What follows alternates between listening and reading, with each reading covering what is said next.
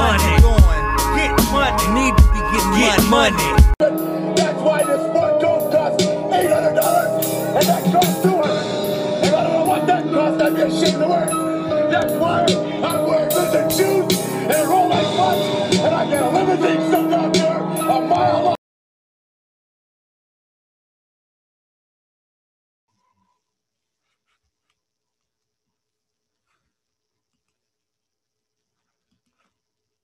You just hook that in whenever. Yeah, I'm good right now. We're good right now. Yeah, we're set. NFL Conference Championship Sunday.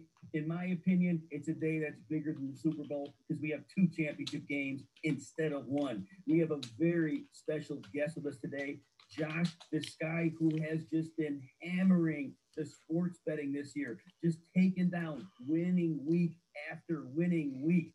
Josh, say hello to everybody out there. Give them a couple preliminary thoughts, and we'll get kickstarted with this game. No, I feel very fortunate and lucky and good to be with you, a national champion, man. We've gone 19 straight weeks consecutive winning, 507% ROI. What does that mean? That if you invested in Tesla, you would have 700% ROI. So the bottom line that if you use every single pick we did this year, you have 5 times more money than you started, right? 50,000 is now 250,000. So you afford. Then after that, you go into tax mitigation. Love the line swings, right? Because what we do is, as a financial rep, the line is analogous, especially now with all the states legalizing sports betting, to the stock market. Okay, so what you do is you take advantage of market inefficiencies. Specifically, the market inefficiency right now was that I feel that, especially with Mahomes concussed, Andy Reid is Andy Reid. And he likes to control the game and take the pedal off the metal. So I like the under. So it started at 51, right? So I took over 51 and I just took under 55. I bet it up. So I bet more on the under because that's what I feel. But if it hits 53, I win both sides of the bet.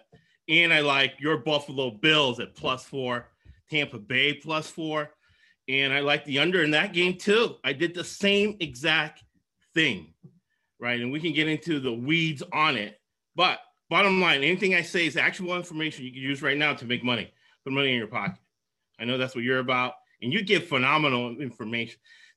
When you come to mind reading your bio and listening to you, I think of Bloomberg. Bloomberg made $69 billion giving out information. And the information you give on fantasy football is phenomenal. The information you give, the value is off the charts. Congratulations.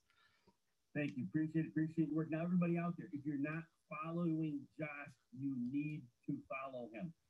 We'll make sure you have his handle. I do have it on a previous Twitter handle. I put this one through Restream, so it may not be. I think I did put it in the title. So if it's not there, you make sure you follow him. Now, let's get into today's game. Josh gave you some early advice on betting.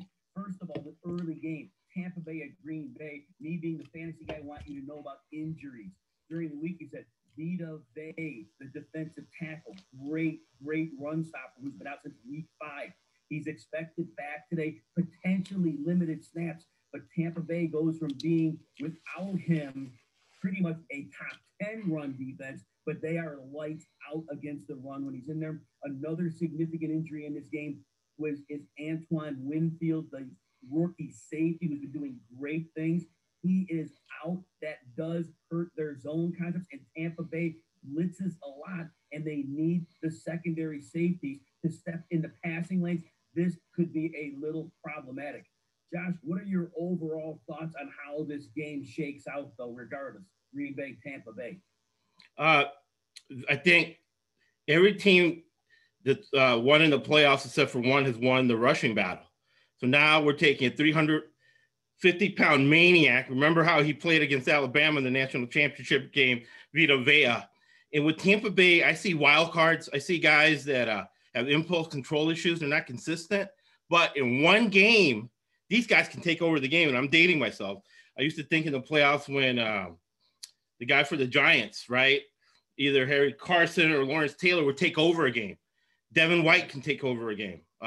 JPP, as crazy as he is, you know, he's great for that zone blitz. He can rush it off the edge like a maniac, or he can drop back in coverage. He can have a huge game.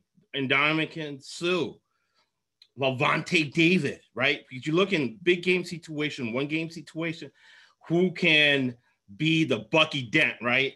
Hit a home run in a big game situation, and that's usually what happens. In the link too, when you go to our podcast, we have a link to the top 10 rules of betting.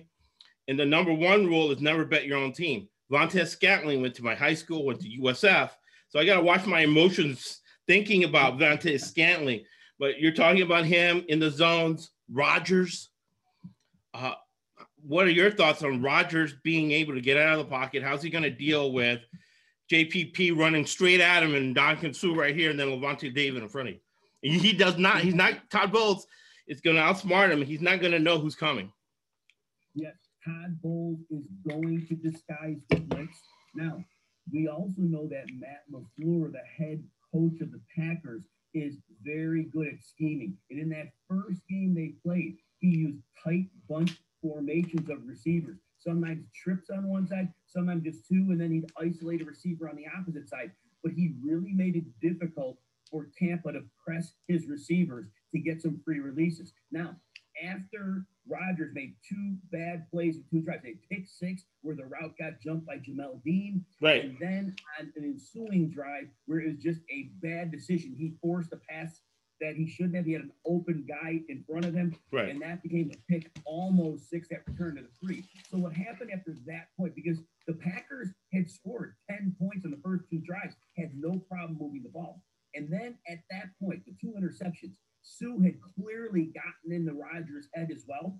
And at that point, we saw blitzing on almost half of the downs the rest of the way, as you mentioned. And Todd Bowles had it schemed up, and Rodgers was up. Now, that said, there were players open that he just missed because of the pressure, probably.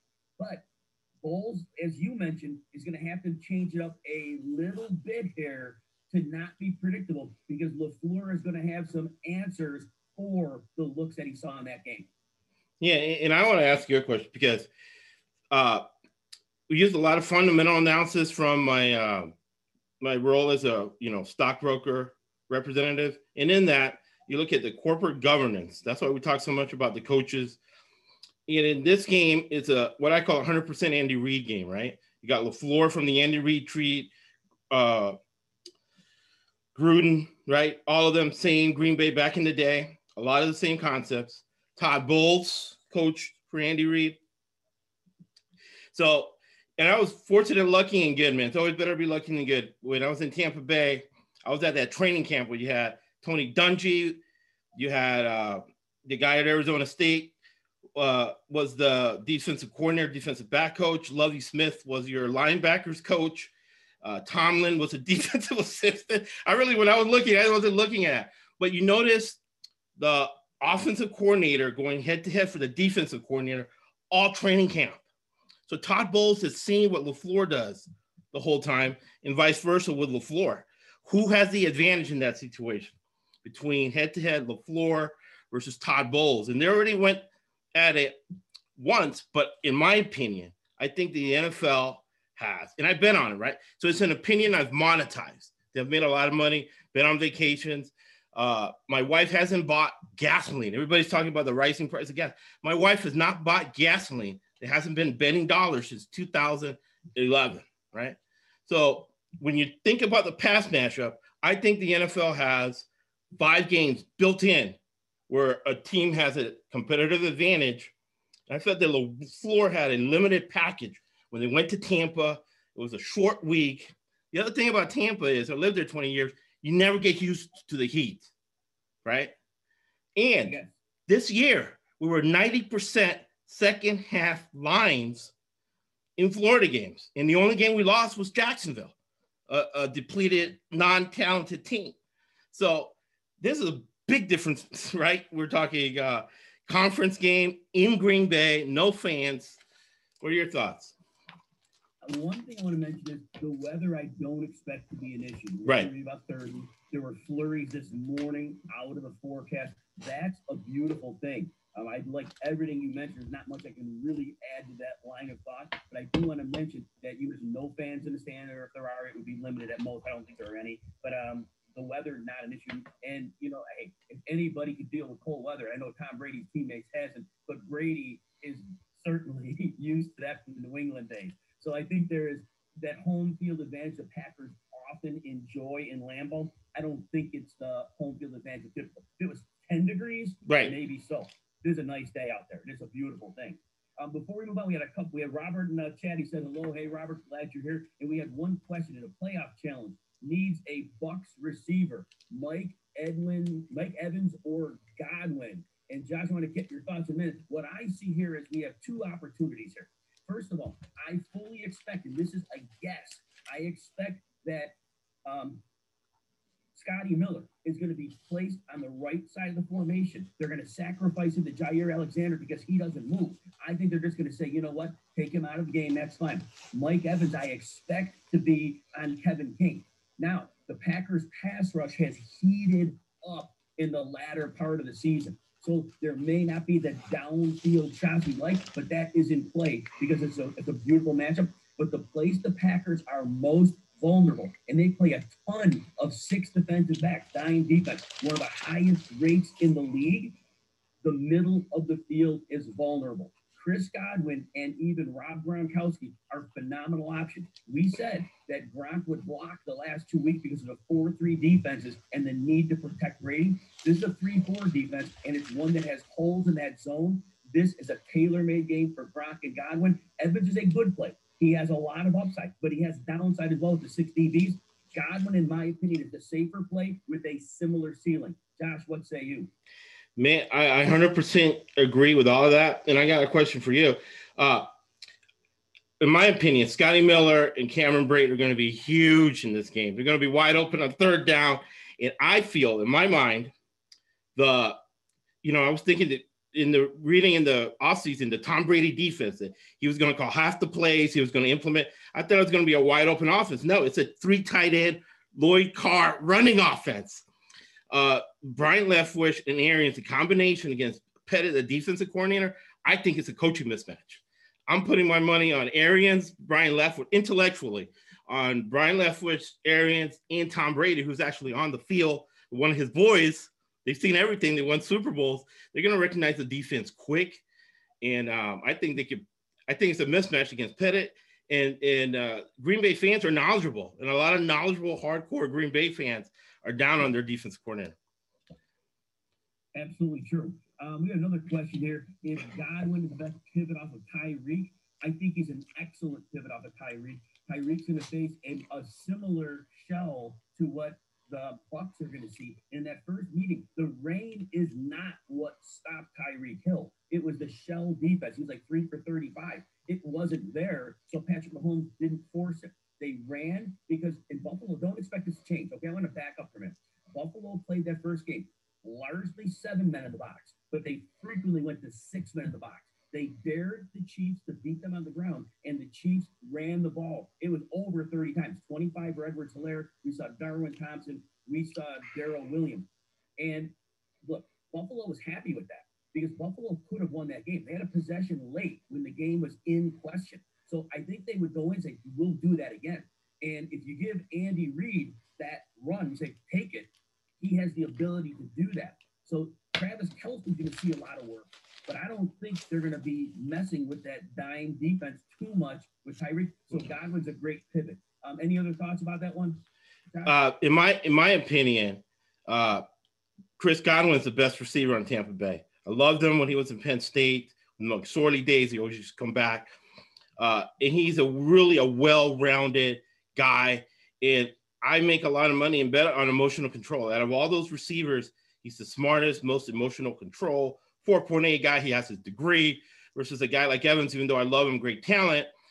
He didn't graduate from Texas A&M, all those crazy years with Manziel, and it shows in big game situations. So definitely Chris Godwin all day, every day. But really, I got my eyes on Scotty Miller and Cameron Brate open on third down in crucial situations as well.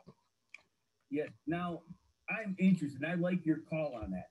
Bruce Arians said we're primarily a 2 tight end offense. I thought that they played a lot of 3 receiver personnel in the first matchup against Green Bay. They will, as you said, they will play 2 tight ends, but I think there will be more 3 receiver than usual to get Godwin in the slot, because if they play just heavy tight end personnel, then it's going to be Godwin on Alexander unless they flip P and Evans. So they're going to want to get that mismatch in the slot. So you're correct.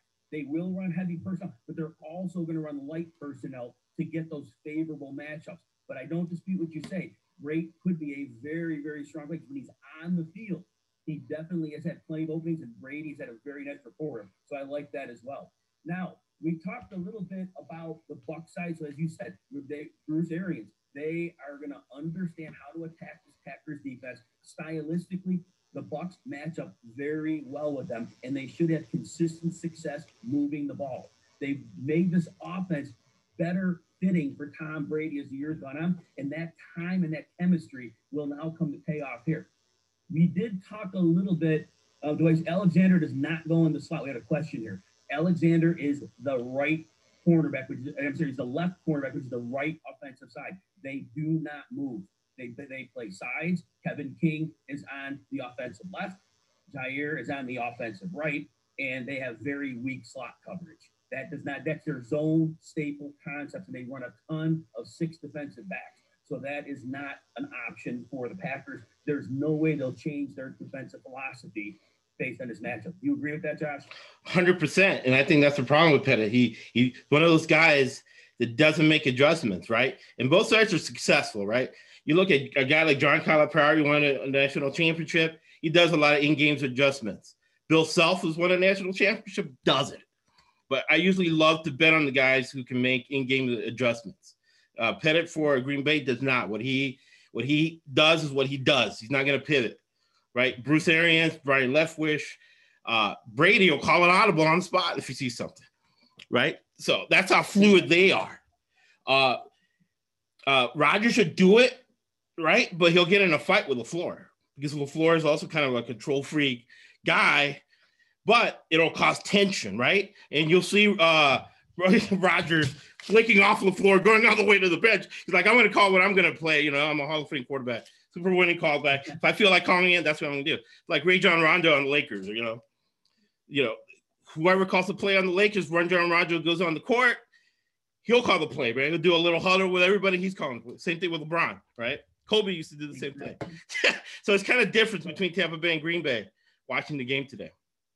Yes. So as we point out, we talked about the Bucs office. We think they're keenly aware of how to attack the Packers defense. They should have success.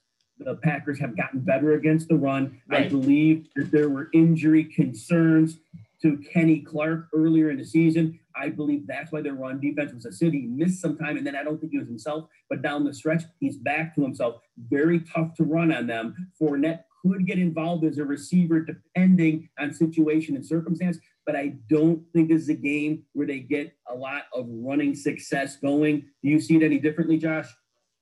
Let's see what Tom Brady saw on film today, man. If he's going to bring in that Lloyd Carr situational, so he sees it look, he's gonna have the right running play against them. It's situational, right? Real intelligence is situational intelligence. Tampa Bay's offensive line is a top 10 offensive line financially as far as getting paid. In a one-game situation, they can live up to that. They haven't lived up to that until now. But the fact that whoever wins the rushing battle has won the game, their coaches are in their ears, and in a one-game situation. Now, you got Brady's won 6 Super Bowls. Arians has won 2 Super Bowls as a coordinator. Those guys are great situational in-game guys. Let me know your thoughts. I think Tom Brady's going to have called 2 plays in the huddle, and whatever he sees is either going to be a pass play or a run play. Whatever he sees based on the situation is what they're going to run. So that I think that's going to help the running game out. Absolutely, yes. And as we said, the Packers do play a lot of 6 defensive backs, dime personnel. And they're absolutely, despite the emergence of Kenny Clark getting back to his previous levels of play, yes, when there are lighter numbers in the box, there are opportunities to run, as you mentioned, and there are none better than Tom Brady at making that pre-snap determination. This is an optimal place to run. And honestly, people are not giving Brady, believe this or not, the credit he deserves in this game. They're basically saying Aaron Rodgers is true. He is playing the best football of the quarterbacks in the league right now. But in a playoff game of this magnitude, the brain of Brady cannot be understated. He will, the moment obviously will never be too big for him. He will never flinch in the moment of a big game. We got a few comments here. So first, Tim Chad, our buddy Tim, he has Cameron Brate anytime touchdown at plus 350. Josh, what do you think? I love Cameron Brate in this game. Scotty Miller and Cameron Brate, right? I say conspiratorial things purely for entertainment purposes and purely for fun. And then I have a question that I've been dying to ask you. But I think it's going to be for the suburbs that have all the money, for the white suburbs that have all the money. Scotty Miller, Cameron Brate are going to be great marketing today for those guys. I love them a lot. The question I've been dying to ask you, right?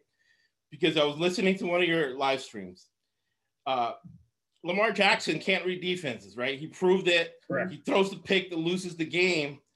I think Mahomes has trouble reading defenses, and Josh Allen has trouble, but he's a little bit better than those guys. What's your opinion on all that, and how's that going to affect the Chiefs and the Bills?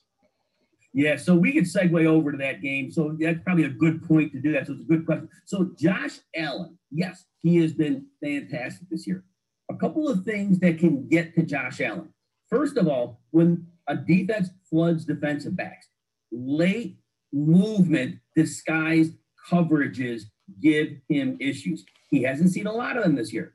But the Chiefs, coached by Steve Spagnuolo on defense, Tyrann Mathieu is one of the best robbers in the game, disguising coverage and him going to the spot where he knows Josh Allen's going to look, but not going there too quickly. Allen struggled in that first game. Now, there were a couple DPIs downfield that didn't work his way. I don't think the rain was an issue. I think they got pressure on him. They blitzed a lot, Kansas City, and then they're going to bring it again in this game. But disguising those coverages, that is where Josh Allen has his struggles.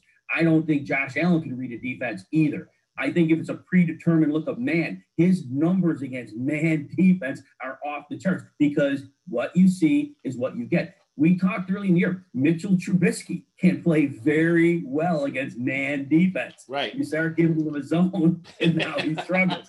So Josh Allen has been a great quarterback. Now, I'm not throwing any shade at him, but zone is a different animal for him, and an aggressive zone with a player like Matthew. I see a couple of issues here.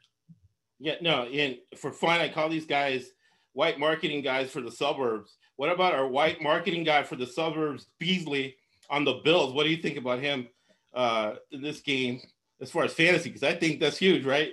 You double digs in this guy, a little bit of air raid. And we had on the podcast, people should listen to the podcast. We have Ben Ratzlaff, Houston Baptist. His offensive coordinator, Ben's friends with Graham Harrell, and Kingsbury, the head coach of Arizona. He taught us the air raid. So I see a little bit of air raid between Josh Allen and Beasley. Smart guy who can read the defense and can give a signal to Allen, and boom, they connect. Because in the air raid, the receiver, which Kansas City runs a lot of it, Kelsey and Mahomes have a good connection. They read the defense independent of each other. And with either man or zone, if it's man, you go deep. You run a vertical route. If it's zone, you run across. In whatever route you run, you look for the ball, and it'll come at you, right? I think Beasley and Josh Allen have a little bit of that and going to exploit that zone. Remember, they all know each other. They're all Andy Reid guys. Every single person on each staff is 4 games. It's 4 Andy Reids going at each other. It's who can execute Andy Reid the best today. It's going to win. Yeah. And Josh, I see what you're saying about Cole Beasley. What I've noticed, though, Kansas City's defense in the middle of the field against receivers has been very strong this year. And in the first meeting between these teams, Cole Beasley basically had nothing until the game was out of hand late, and the Chiefs then went to a shell, and Beasley caught like a 20-yard pass and then a touchdown pass. He really had nothing before that. What I did notice in film on that first game, though, was they do play zone, but what they did was they would put a press man on John Brown, put more of the shell zone toward the dig side. John Brown, to me, is a player who could come out big here, because if they're going to play man on one side against him, John Brown is a very good receiver who's very underrated by the community. And I do believe John Brown could have a couple of big plays. Last week, I liked him a lot. I thought there'd be more downfield. The way the defense presented himself, he caught a lot of underneath stuff and piled up good numbers. He could really hit them deep. Is there a world where Beasley does well? Of course. He's proven to be a great receiver with a great connection with Josh Allen. Right. But they are tough in the middle of the field. Yeah, Andy Reid, tough in the middle of the field. And technical stuff for football, NFL football on the podcast, we relate it to this point spread. So the fact that they're tough in the middle of the field screams under. Zone, it's under, whether it's college basketball, even NBA. Zone, you hear zone, under. And that's why, the Bills and the Ravens, another Andy Reid bowl, right? You have 20 years of Andy Reid between McDermott and Harbaugh, right? And I think it's going to be huge, the fact that McDermott has spent many training camps dialing up plays and dialing up defense against Andy Reid as they battled in training camp. I think you're going to see the same today. And I really like the pride aspect of it, right? You and I go play basketball. You beat me one day. I can't sleep the next night, and I'm calling you trying to set up a next date to beat you. I think it's going to be the same with McDermott. Any apprehension, even though he's made his career, any slight Andy Reid has ever done to him, anything, it's going to kind of boil up to the situation. And, you can't do anything, right? The big battle between Jimmy Johnson and Barry Switzer, what's better, the X's and the O's or the Jimmys and the Joes? McDermott has his X and O's to go with the Jimmys and the Joes. And what I love about McDermott is he got to the playoffs with Tyrod Taylor as his quarterback. Yes. Enough said there, right? Yeah. Now, I want to get back to a question you asked me earlier about Mahomes video. We have 3 questions that we want to cover in our chat area. Sure. Scott Cole asked, with Antonio Brown out, do we see Brady leaning heavily on Gronk and Godwin? As we talked earlier, I know my lean is, when they played Green Bay the first time, it was Gronk. He was like 5 for 79 and a touchdown. Godwin had really strong numbers in that game. But when the game became a blowout, they didn't throw much after it. So those games, those numbers could have been even bigger. Now, I understand the people that believe Great will come up bigger, and he definitely may, because again, they do run a lot of 2 tight end personnel. Do you see any other that in?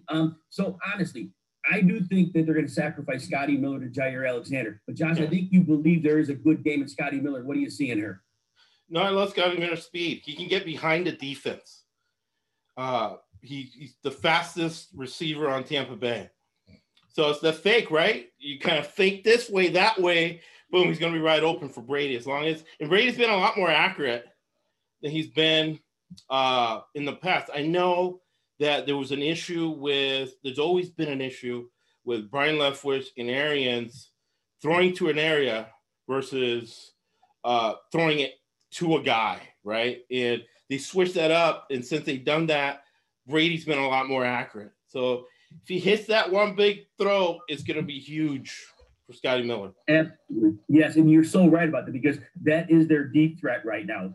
Evans can get downfield, but not as fast as Scotty Miller can. You need a lot of things to go right for the deep ball or Evans to work. Whereas, like you said, you can lull him to sleep on Scotty Miller as well. And they may get him on a double move, or they may get him on a stack. Right. And if they get on a stack, they can get a free release, and they can definitely work that. Next question we had, Sean O is asking, who are the locks to DFS slate? Godwin. I think Stephon Diggs is a lock for sure. Other than that, I think Devontae Adams has to be played. I don't think it's a scenario where he gets slowed down in any way. Are there any other locks on this slate of players that you almost could guarantee are going off today, Josh? Well, the thing is, and we talk a lot about this on the podcast, is that in my world too, right?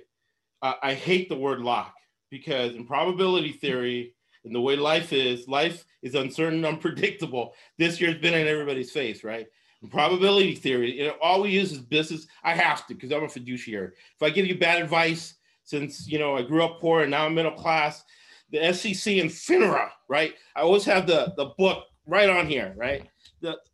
So if they raid my office, which they can do at any time, I have the book ready to defend myself. So in probability theory, the highest rate of a probability, it's only 80%. There was an 80% chance we weren't going to have COVID-19 in 2020. So in my mind, there's no such thing as a lock. There's an 80% probability, and you always have that 20% factor. So there isn't a lot. But I do know that in championship games, you got to look at your Bucky Dents. You got to look at, because again, especially in this game, they already played each other. They already studied each other. They already coached with each other. They all come from the same coaching tree. So you got to throw a wrinkle in there, right? Am I right, Jim? Absolutely. Yeah, absolutely. And right, there will be plays that emerge. So, but when Sean's asking locks, you're right, Josh, the 80% guys, and maybe that's where Sean's going. But I think you have to put Adams in, you have to put Diggs in and Godwin, and then build around them with your other pieces. You're going to have to be creative. I mean, honestly, it's a very soft price slate on DraftKings. Kelsey is going to go off here. I don't think Tyreek Hill is, but Kelsey will go off. Let me ask you a question. Is that in fantasy? I really don't know a lot. Can you go by halves? Can you put away? Because on Diggs, I think D-Ball is going to use Diggs as a decoy in the first half, and is going to go to him in the second half, especially in the fourth quarter. I could totally see that. I love John Brown, and maybe that plays along with that as well. Right. Tim Chadwick has another comment here. He looks for Tampa Bay, and I think you were talking about Josh running a lot of 2 tight end sets.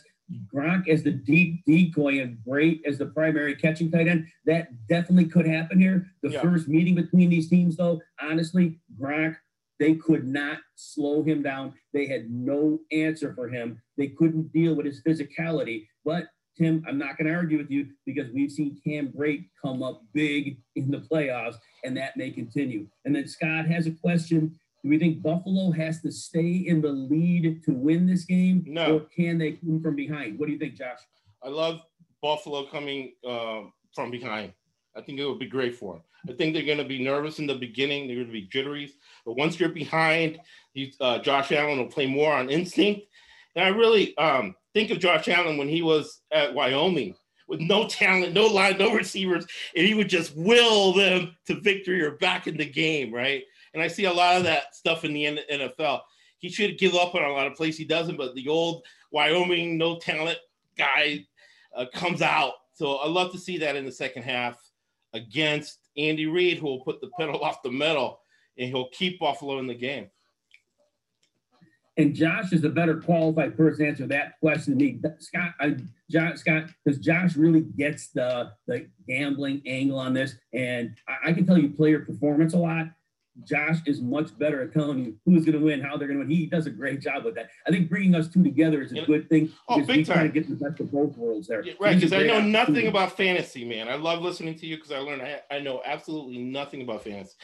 Man. And there's nothing wrong with that. And gambling, I am the most unlucky person in the world. So I need to listen to somebody like you to make the picks because I would not do well with those. As much as I know, can't translate that into the biggest thing, and it's funny because super contests have been won a lot by guys in my professional finance world. And there's guys that I know who high winning percentage, and they don't even watch football because half of it is math. And math is taught wrong in this country. People think it's calculations. Math is philosophy and pattern recognition. I love that. You are so correct. Well, I'm not going to get a philosophical rant here, but the world is pretty much set up this way. Every life is counter. Anything that feels natural, don't do it. Right. Because it's not going to make you better. You have to live counter to the way of the world if you want to be successful. I'm going to shut up because you want to hear. Oh no! Hey, we got to go. We got to do a podcast, a Monday motivational podcast. I was going to buy your book on Amazon, but you're sold out, man. You have a lot of great. You and I think the same way. Every day is a great day. We think on the positive side. That's going to be a great podcast. Love it. Yeah, we're going to have to work together on this. But a couple more questions here. Scott Kolb asks again what team I'm leaning on. So you don't do the DFS. Who I'm leaning on most of the DFS. It's a mishmash. I have 4 primary lineups, each with one of the quarterbacks.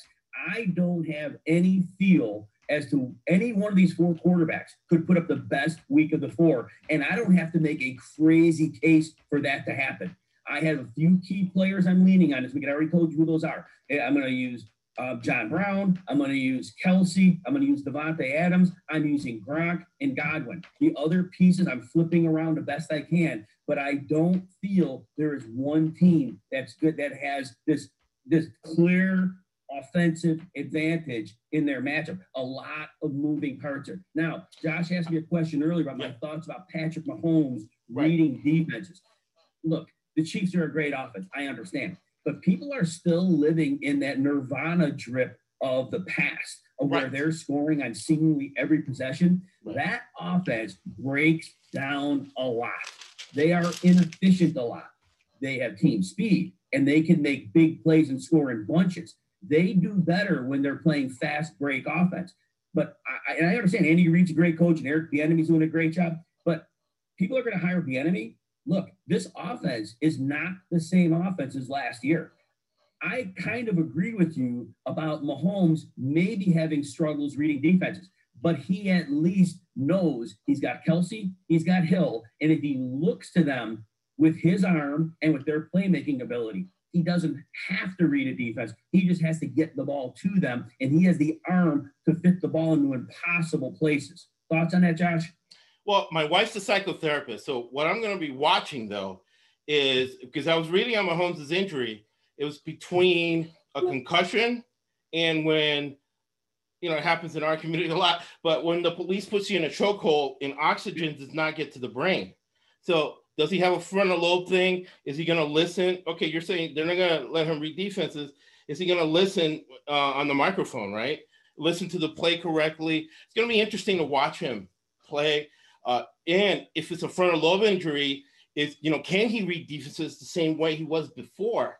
And this is something that's kind of forward thinking. It's even ahead. Andy Reid's a football coach. Bieniemy's a football coach. They're not neurologists or doctors, right? And 80% of doctors don't know what they're doing. So it'll be interesting to see what they're doing. And you made a great point, man. People who live in the past die in the past. Every year is different. Every game is different. Mahomes is different now that oxygen was blocked from his brain to the point that they didn't know whether it was a concussion or what's wrong with him. And now he's back there on the field. In regular life, you and I, regular work, guy that works for us, that happens to him, we give him a couple of weeks off. We don't put him in the middle of a NFL championship game. So very interesting to watch. When you mentioned that, because last week I had a few people flame on me. I'm like, his head didn't hit the ground hard. It might have barely touched the ground. His head did not slam into the turf. I didn't think for a minute his head got bounced. And that's why I wondered. And that's what people like yourself and others are saying. It was kind of a chokehold type effect, carotid artery type of thing. Right. When the guy got him there, it cut off enough quick oxygen that he just had a quick flash. And he was, that's why he staggered. We all saw that. But his head did not hit the ground in a manner that made me think that. But I love your comments about how he's coming back. Now, what I do think is favorable is that he played pretty much all the reps Wednesday, Thursday, Friday. So that at least gives me a little hope, but you may be absolutely correct. Well, you may have it. Certain things connect, right? Sexual decency creates impulse control problems and lack of emotional control. So the way I monetized that was Jameis Winston throwing interceptions, betting against him in certain situations. The same thing with the guy at Washington who got cut. Had the same problems, right? Went with the strippers, It was the connection of that. Now, Mahomes' wife has to look at it because he has permanent brain damage now to his frontal lobe. It's emotional control. He sees something, a time where he wasn't emotional a couple of weeks ago, he's going to be emotional now, depending on the damage to his frontal lobe. We don't know how much it is. It could be minimal that causes no change, or it could cause more change. We don't know. But lack of emotional control causes interceptions, and we bet on it with the Jameis Winstons, with the Haskins, different guys we've seen with emotional control off the field. If we put money on it, anticipating it, other teams putting pressure on it, and our percent 52.5 is break even, and we're usually between 60 to 80% on our wagers. That's why we're 500% ROI. So exactly, when I mention these things These are things that I've done in the past that we've monetized. Yep, absolutely. This is why you need to follow Josh if you're a sports gambler, if it's allowed in your state, or if you're able to gamble somehow, some way. It's very important that you're following him because you know what, he has the formula down. Now, if I'm taking it, Scott has a question, but I'm taking it, Josh, that you're not a prop player either. You're pretty much just point spread and over and unders, right? Point spreads, over and unders. The manager at the sportsbook at Win Encore, he said teasers are for suckers. I'm going to take his word at it, but they make the casinos a lot of money. Parlays are for suckers, right? So in finance world, to ensure a result, you eliminate variables and covariables, right? Props, teasers, parlay, you're adding variable, right? That gets in the way of the result you want, which is to go on vacations on betting money, right? Yes. I've avoided a lot of Lifetime movies with the wife because she's like, oh, there's a game on. I want to buy an expensive purse and I want it from the betting money. I don't want it from our savings. I don't want it from this, that. I want my purse from the betting money, dresses. And that's how you get that, right? Is by eliminating variables and covariables. Now, with that being said, there's not an all end all be all. Like I'm with Urban Meyer, analytics does not work in football, but there's key statistics. There's certain things you look at. So if a prop stands out from you and you've been watching football for 25 years, go ahead, do that. Trust yourself. If you feel a parlay, right? Trust yourself. Boom, go for it. Because something, I have the book back there by Malcolm Gladwell, Blink. So you watch football for 25 years and you notice a parlay, it jumps out at you, go ahead, do it. But don't have it as part of your overall strategy that you repeat on a regular basis. Yes. Now, we haven't talked this in a while. We still want to finish the breakdown of this game before kickoff. Sure. But those, you mentioned point spreads earlier, but I think we'd like to get to these again for those that came in late. So the early game, the Buccaneers and the Packers, the line sits at 3 right now. It had been 3.5 earlier. Okay. The over and under is sitting at 53. What are you telling the people that are laying down these last minute bets what they'd like to do with this game? I like buying points either way, right? So I would buy it to 54, the under. You convinced me even more with your breakdown, the analysis of the types of zones being played. Zone means under. Same thing for basketball. Think Northern Iowa. Zone means under. And I really like the dogs. Now, I call it being in business with Vegas. Vegas likes dogs and the over, right? And now with the pandemic, now this is something that's going to change in the industry, that there isn't real data on where the money's coming in to manipulate the line. Right now, right, it's on the honor system. And we all know the markets are irrational. Some people think markets are rational. No, they're completely irrational. So we don't know the real number. So what the number you're going to see is self-interested to what's in the future going to be a broker dealer. There's a broker dealer in my life right now. They're the bookie. So the line's going to be advantageous to the bookie. So if you know that most people are going to bet the over, right, and the favorite, you go the other way, be equal amounts on each game, and you will make money. Because I'm a Warren Buffett guy, right? Never lose money. So bottom line. Now I want to add something here. This is important because we had a question which you just answered. Somebody asked a question, Scott, that if there's a game you're going to hit hard.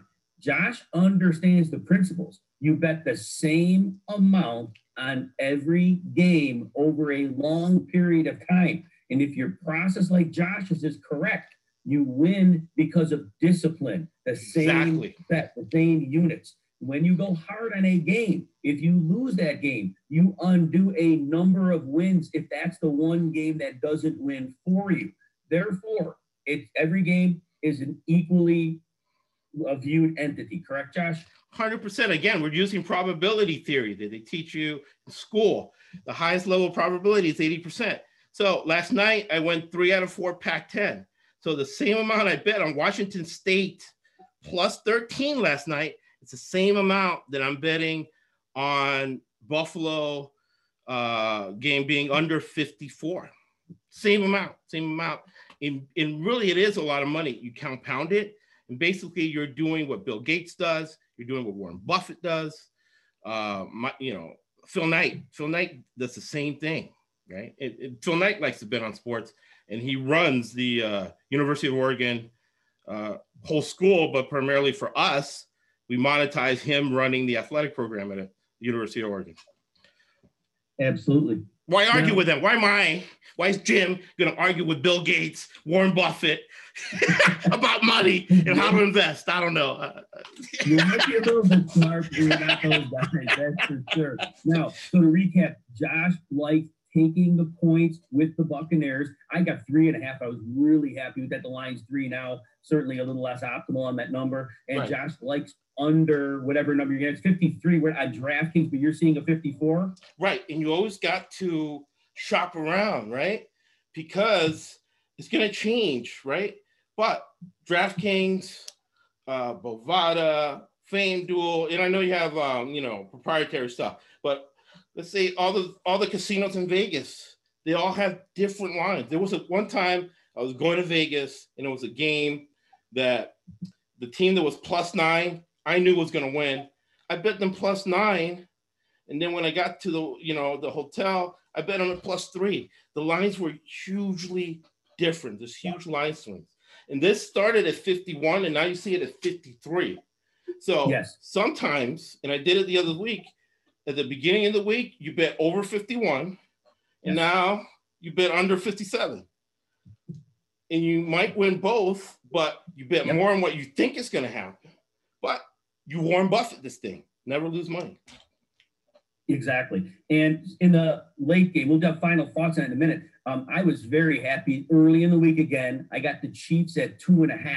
I love the 2.5 number. The line sitting at 3 as it's been for a number of days now. And who was your call in this one? I think you like the underdog, if I'm correct. Right. But you got to mitigate mine because I'm emotional about it, right?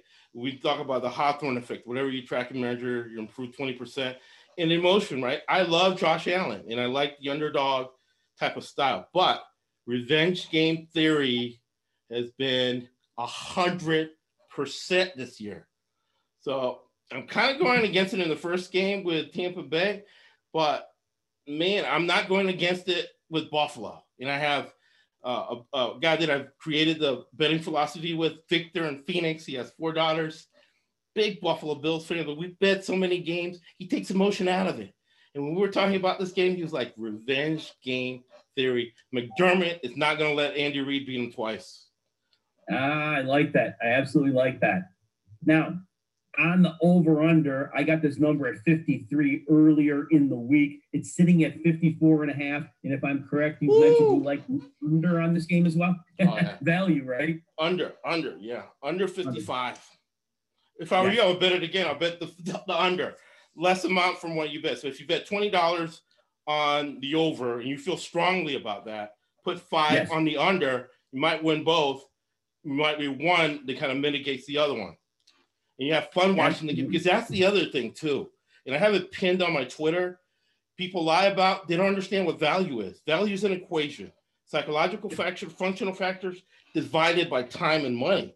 So what information we're giving you is the highest, best use of your time, and time is money. But then you have psychological factors. And I have guys that I love who are very successful at betting, but right now they're sitting alone in a room sweating with vodka slamming. I don't do that. I'm around people, high-fiving people at the casino, whether I win or lose. And I think that's the best part of this formula. You do not care who wins the game. You're going to enjoy it. You're going to laugh with your friends. I'm going to get a bunch of texts here and there. And it's a social thing, right? And that's the great thing about sports betting. It's a social, communal, fun thing you're doing. But at the same time, it could be a very lucrative business process where financially you also benefit as well. Yes. Now, I know we've covered the gambling. Yes, I want to cover a couple of things for DFS players before we get to a finish here. One thing I want to mention here is yesterday, Kenny Stills was named to the 53-man roster for the Bills. For a reason. What's that? For a reason. Yes. And my thought is Isaiah McKenzie is going to see more steps because either Gabriel Davis's ankle is a severe problem and they're expecting him to be inactive, or even Cole Beasley is still dealing with injury. He probably plays. It's more likely Davis is out. And in the games where Gabriel Davis had subbed like as the fourth receiver, he was seeing like 35 to 40 snaps a game. If he's out, it's not Kenny Stills. It's Isaiah McKenzie, who could step into 35 to 40 snaps. They use him on many different plays, run plays, little pitch plays, at red zone. Isaiah McKenzie is going to be a very contrarian, cheap DFS option. It's a soft slate, but Isaiah McKenzie could be somebody who surprises here this week. Now, I know Josh was talking about some of the players on the Packers, but I still think with Antoine Winfield out, when I watched that last game, there were times where Valdez-Scantling, as always, is running open downfield. Whether he catches the ball, always another story. But there is big upside for him if the backup safety doesn't make the same reads that Winfield made, but it also could benefit Allen Lazard. So one of those two players, with that safety being out, these could be tickets to winning a short slate with players that maybe are being highly rostered. And on the Kansas City side, Sammy Watkins, you'll have to watch. He may not play. We heard earlier today he may be out. Demarcus Robinson was used heavily against the Buffalo zone last time. I want to say he caught 5 or 6 passes. He was definitely a featured element. It's possible that he could be. If Watkins is active and he's going to play, I do like him for his run after the catch, and they will use him. But if not, Demarcus Robinson is a reasonable pivot. That's what I want to add. Josh, any final thoughts on the Kansas City and Buffalo game that you've observed? With Ndamukong Suh and what you just mentioned with Kenny Stills, pattern recognition, right? Which is math tells me both those guys are added on for a reason. It could be that a coach said, I'm going to put this guy on this play. If we see this, boom, he's going to hit a big play. And the same thing with Ndamukong Suh. They're there for specific reasons. They're not just there to be there. There's something, saw something during the week that those guys are going to be utilized. And I love what you said about DeMarcus. You're spot on about DeMarcus Robinson. His body is built for that, the defense that he's going to see today. Absolutely. And overall, like I said, I'm kind of with Josh. I don't think this game is a crazy shootout in too many scenarios. Both defenses are going to play their share of zone and keep things suppressed a bit. Obviously, there will be scoring. And again, don't forget that Buffalo most likely is going to play coverage. They're going to play 6- and 7-man boxes, which is going to invite the Chiefs to run. And Andy Reid is not a stupid man. He will take those running attempts and take the free yards that are given. And they lit them up for almost 7 yards of carry in that last game. And if that's there, you have to take those. So you could expect to see that happen. Now, if one team gets, like especially if Buffalo somehow gets out to a lead, that flips the script. But again, Josh talks about probabilities. No, you've convinced me. So based on what you said, Jim, I'm betting the Buffalo Bills second half line as well. Whatever it is, especially if they're down, especially if Buffalo is down, there's an 80% chance they're going to cover the spread in the second half. And that's what I'm going to bet. I like that. Absolutely like that. So I'm going to probably put a live bet on. DraftKings has a little bonus where they give you a 50% profit boost for betting in game. So I'm going to keep my eyes open on that one if that happens. Any final thoughts on the Green Bay Tampa game? I think it's going to be a great game. I'm going to look at Rodgers during the game, flick off LaFleur. I think there's going to be, especially an emotional game like that, there's going to be looks between those two guys, and I think it's going to be very interesting. I went to high school with Valdez-Scantling's dad, and he went to my high school, so it's going to be interesting to watch him. They're going to throw exactly one deep route to him, and he's going to be wide open like his dad used to run past me in high school. This guy has blazing speed, and he married a track star for a reason. So he's got great genes between both of them. His dad was a great athlete, and his mom was a great track star. And he has lightning speed. He's wide open. He has a long reach, and he's on all my social media. So we'll talk to him and get to the Super Bowl. Absolutely love that. A few people were asking about props. I know Josh doesn't play them. Basically, my props are my fantasy thoughts on a player, DFS thoughts. If they have a specific question, I'll answer it for them. I'll tell them what I would bet if they have specifics. Yeah. Sounds good. I'm going to throw a couple players out. And then, first of all, the one player I think I like to prop on the most is the under rushing receiving yards at 63.5 on Devin Singletary. I don't think they're going to use him nearly enough as they should. Right. No, 100% agree. He's a smallish guy, man. FAU guy, smallish guy, Lane Kiffin guy. He's not built for a tough game like this. No. That's the one player that I have a really strong feel about for a prop in that game. I also do like Tyreek Hill under 77.5 yards, but we know 100%. The danger with that. If it's one big play, you're doomed. Yeah, no. Place equal amounts on over yardage on Cameron Brate and Scotty Miller. Right? And then the guy you talked about, the off guy, because Beasley's hurt, over yardage on that guy. That seems like Isaiah McKenzie, and I couldn't find a prop on him, Josh. Actually, I'm going to check right now because I could not find a prop on him, and that was bothering me because I really wanted to see that. Well, the same way you go to Costco, the same way you go to Target, same way you go to your local grocery store, you shop around for the best price. It's the same thing you do with sports betting. You always look for the best price, and there's places that'll give you everybody, and there's places that'll give you nothing, right? Because it's self-interested now. The market's going to change.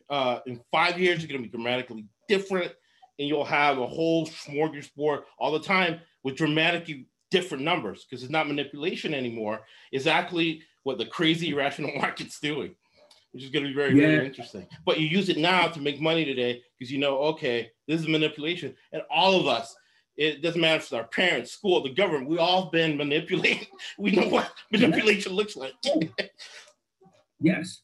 Again, getting philosophical here, the thing with parents, they basically are domesticating their children. Right. Teach them the way the world expects them to be. That'll be another podcast another day when we're not doing football. Yeah, so when you look at the prop and you look at the yardage, you're saying, okay, how am I being manipulated by this name and this number? How are they trying to get me? Right? They're putting Tyreek Hill 77 yards. You're right. Now, how are they trying to manipulate me with Tyreek Hill? Everybody loves him. Everybody's going to bet the over. So I'm going to have value betting the under on Tyreek Hill. The other two players in the early, I want to say this now because people have about 8 minutes till kickoff. Okay. To get this ready. I do think Chris Godwin goes over 63.5 yards, and I think Davante Adams easily goes over 87.5 yards. Totally agree because they don't have anybody. So they're going to run pick plays. If I'm Todd Bowles, right, 8 minutes before the game, I'm with the head linesman. Hey, you need to call that pick play they're going to run and try to get some penalties on Green Bay because Valdez-Scantling, again, emotional issues. He's unreliable. And Rodgers hates him because he's unreliable. The only reliable guy is they have Davante Adams. So offensive guys call him rub plays. Defensive coordinators call him picks. You can see a lot for Davante Adams to have him go over that number. Yes. And the one that I think is very poorly priced, I think Aaron Jones has like zero chance of going over 62.5 yards. I think that is so far and under against this Tampa defense with Vita Vea back. Back for maybe 25 snaps. I don't think he gets over 40 rushing yards. Now, he can get some receiving yards, but I don't think he sniffs 62 on the ground. What do you think? LaFleur calls a pass play to Jones. You'll see Rodgers go like this, audible. He's staying right here to keep me safe against all these crazy guys. They're coming. He's there to block. I agree with you 100%. He's there to block. Gronk is there to block as well. He might, in the second half, you want to say, I want to bet second half line on Gronk because then Gronk will fake the run block and then get a pass. But other than that, he's staying there to block for Brady. The same thing with Jones. I looked at him too. He looks injured. So it doesn't seem like he can run. From what I saw in the Rams game, he looks like he's down there to block with that big body of his. And especially with the Todd Bowles defense, he's probably communicating with Rodgers, okay, who's the guy they're bringing, right? I want you to get a nice chip on him. Yes. And I'll give one last possible prop. I'll give you a prop that jumps out at me. Whatever the over is on JPP getting a sack. Oh, I like that. Absolutely. Yes, because you're right. He has a great chance to get a sack in this big game. Absolutely. Because he's a phenomenal talent with motivation in this game. I don't think anybody can saw him a bat out of hell, right? Coming at you, JPP. Yes. I'm trying to see the sack numbers are in him right now. If I can find sacks Let's see what I find. And again, I'm just looking at one number out. Of course, it popped off the screen on me. Never mind. I think that Leonard Fournette is not going to sniff a combined 69.5 yards. No I way. like the under on that. 100%. You think, right? 100% under on that. Because Ronald Jones will be involved, and he may be very, very involved. And I don't think 69.5 yards. I think there's literally a 85% chance that the under hits on that one. Big time. And Arians likes to hit the home run with the run play. And he's going to hit the home run with Jones versus Fournette. And Fournette's had a fumbling problem, like in practice or whatever. So they want to limit his opportunity. So, yeah, no way on Fournette going over the yardage. And he's not going to get a big yards to get over. Yes. I'm trying to find that prop real quick on the sacks before we get out of here. Let me see if I can get that on here. Keep clicking the wrong button with my finger. Oh, yeah, the phone no, up here. All right, here we go. So let's see. JPP is, it's a half a sack. So if he gets one sack, he hits the over. Bam. And it's at plus 195. Nice. It's a good number. But again, money management is the most important part of sports betting. I wouldn't put more than $5 on that because there's really no real value in that. Really, what's the value is coming up with a system, especially if you've been watching football your whole life. Come up with a system because you know more than what you think you know as far as being able to monetize it and pay for vacations or say, hey, I hate the high price of gas. I'm just going to use betting money to pay for gas like I do with Anna, my wife. That's the Absolutely. best betting strategy I've ever come up with, to be honest. So we are less than 5 minutes from kickoff. We're going to let everybody get their final bets in. Josh, very happy you were here. Awesome. Oh, no, I love it. I love it. Yeah. I'm going to be here at halftime of each game today. So if anybody has questions about the games, I'm going to just do a quick, in-game comment or two. Maybe you're placing second half live game bets. Josh, hope to have you back for the Super Bowl. What do you think? Oh, 100%. I love it. I love being on with somebody else because we can click around where the other person talks or whatever. And then again, today, if you need me, I'm going to be sitting there. I think I'm going to get, liquor before beer, never been sicker of beer, so I'll be there watching the game. So if you need me, tweet me, I'll come on. Whatever information we can provide or if something happens, just let me know, man. Love it. And we got to do that motivational podcast. I think it's going to be phenomenal. We have to plan for the off season. Yeah. All right, enjoy the games, everybody. Good luck. Josh, see you soon. All right. Bye, everyone. All right, man. Appreciate you greatly. This is phenomenal, Josh. Love it. Love it. Love it. You want to come on at halftime or no? Yeah, if you want me to. Anything you want. Want me to come on at halftime? I'll send you a similar link in your feed then. Okay, absolutely. And I think there's more time between games too, right? If you need something. You know what? That's a great point. I'll have it on in the background, but I think you're absolutely right. If you haven't heard of Anchor, it is free. It's a podcast that I use. And they really do a good job for us here at the GFSN Betting and Team Report podcast. It helps us make 70 to 80% of your bets. Now, download the free Anchor app or go to anchor.fm to get started, my brothers. I'm the best there is.